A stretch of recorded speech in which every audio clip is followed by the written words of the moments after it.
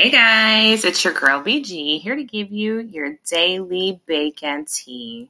Alrighty, I really hope you guys are all faring out well wherever you live, that you are healthy and happy and safe. And I'm sending everybody light and love. And if you are feeling sick, that you are willing and able to seek medical attention.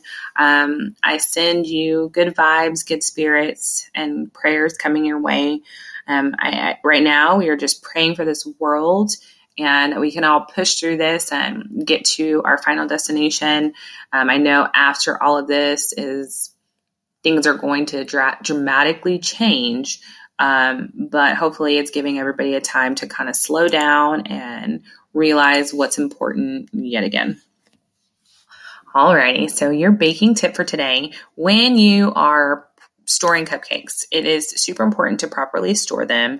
Unfrosted cupcakes are wonderful. Like if you leave them at room temperature for a few days, you'll cover them up. They'll stay soft, moist, and fluffy, and you can decorate them at a later date. But if you do frost them, they're only going to last for a day or two at room temperature.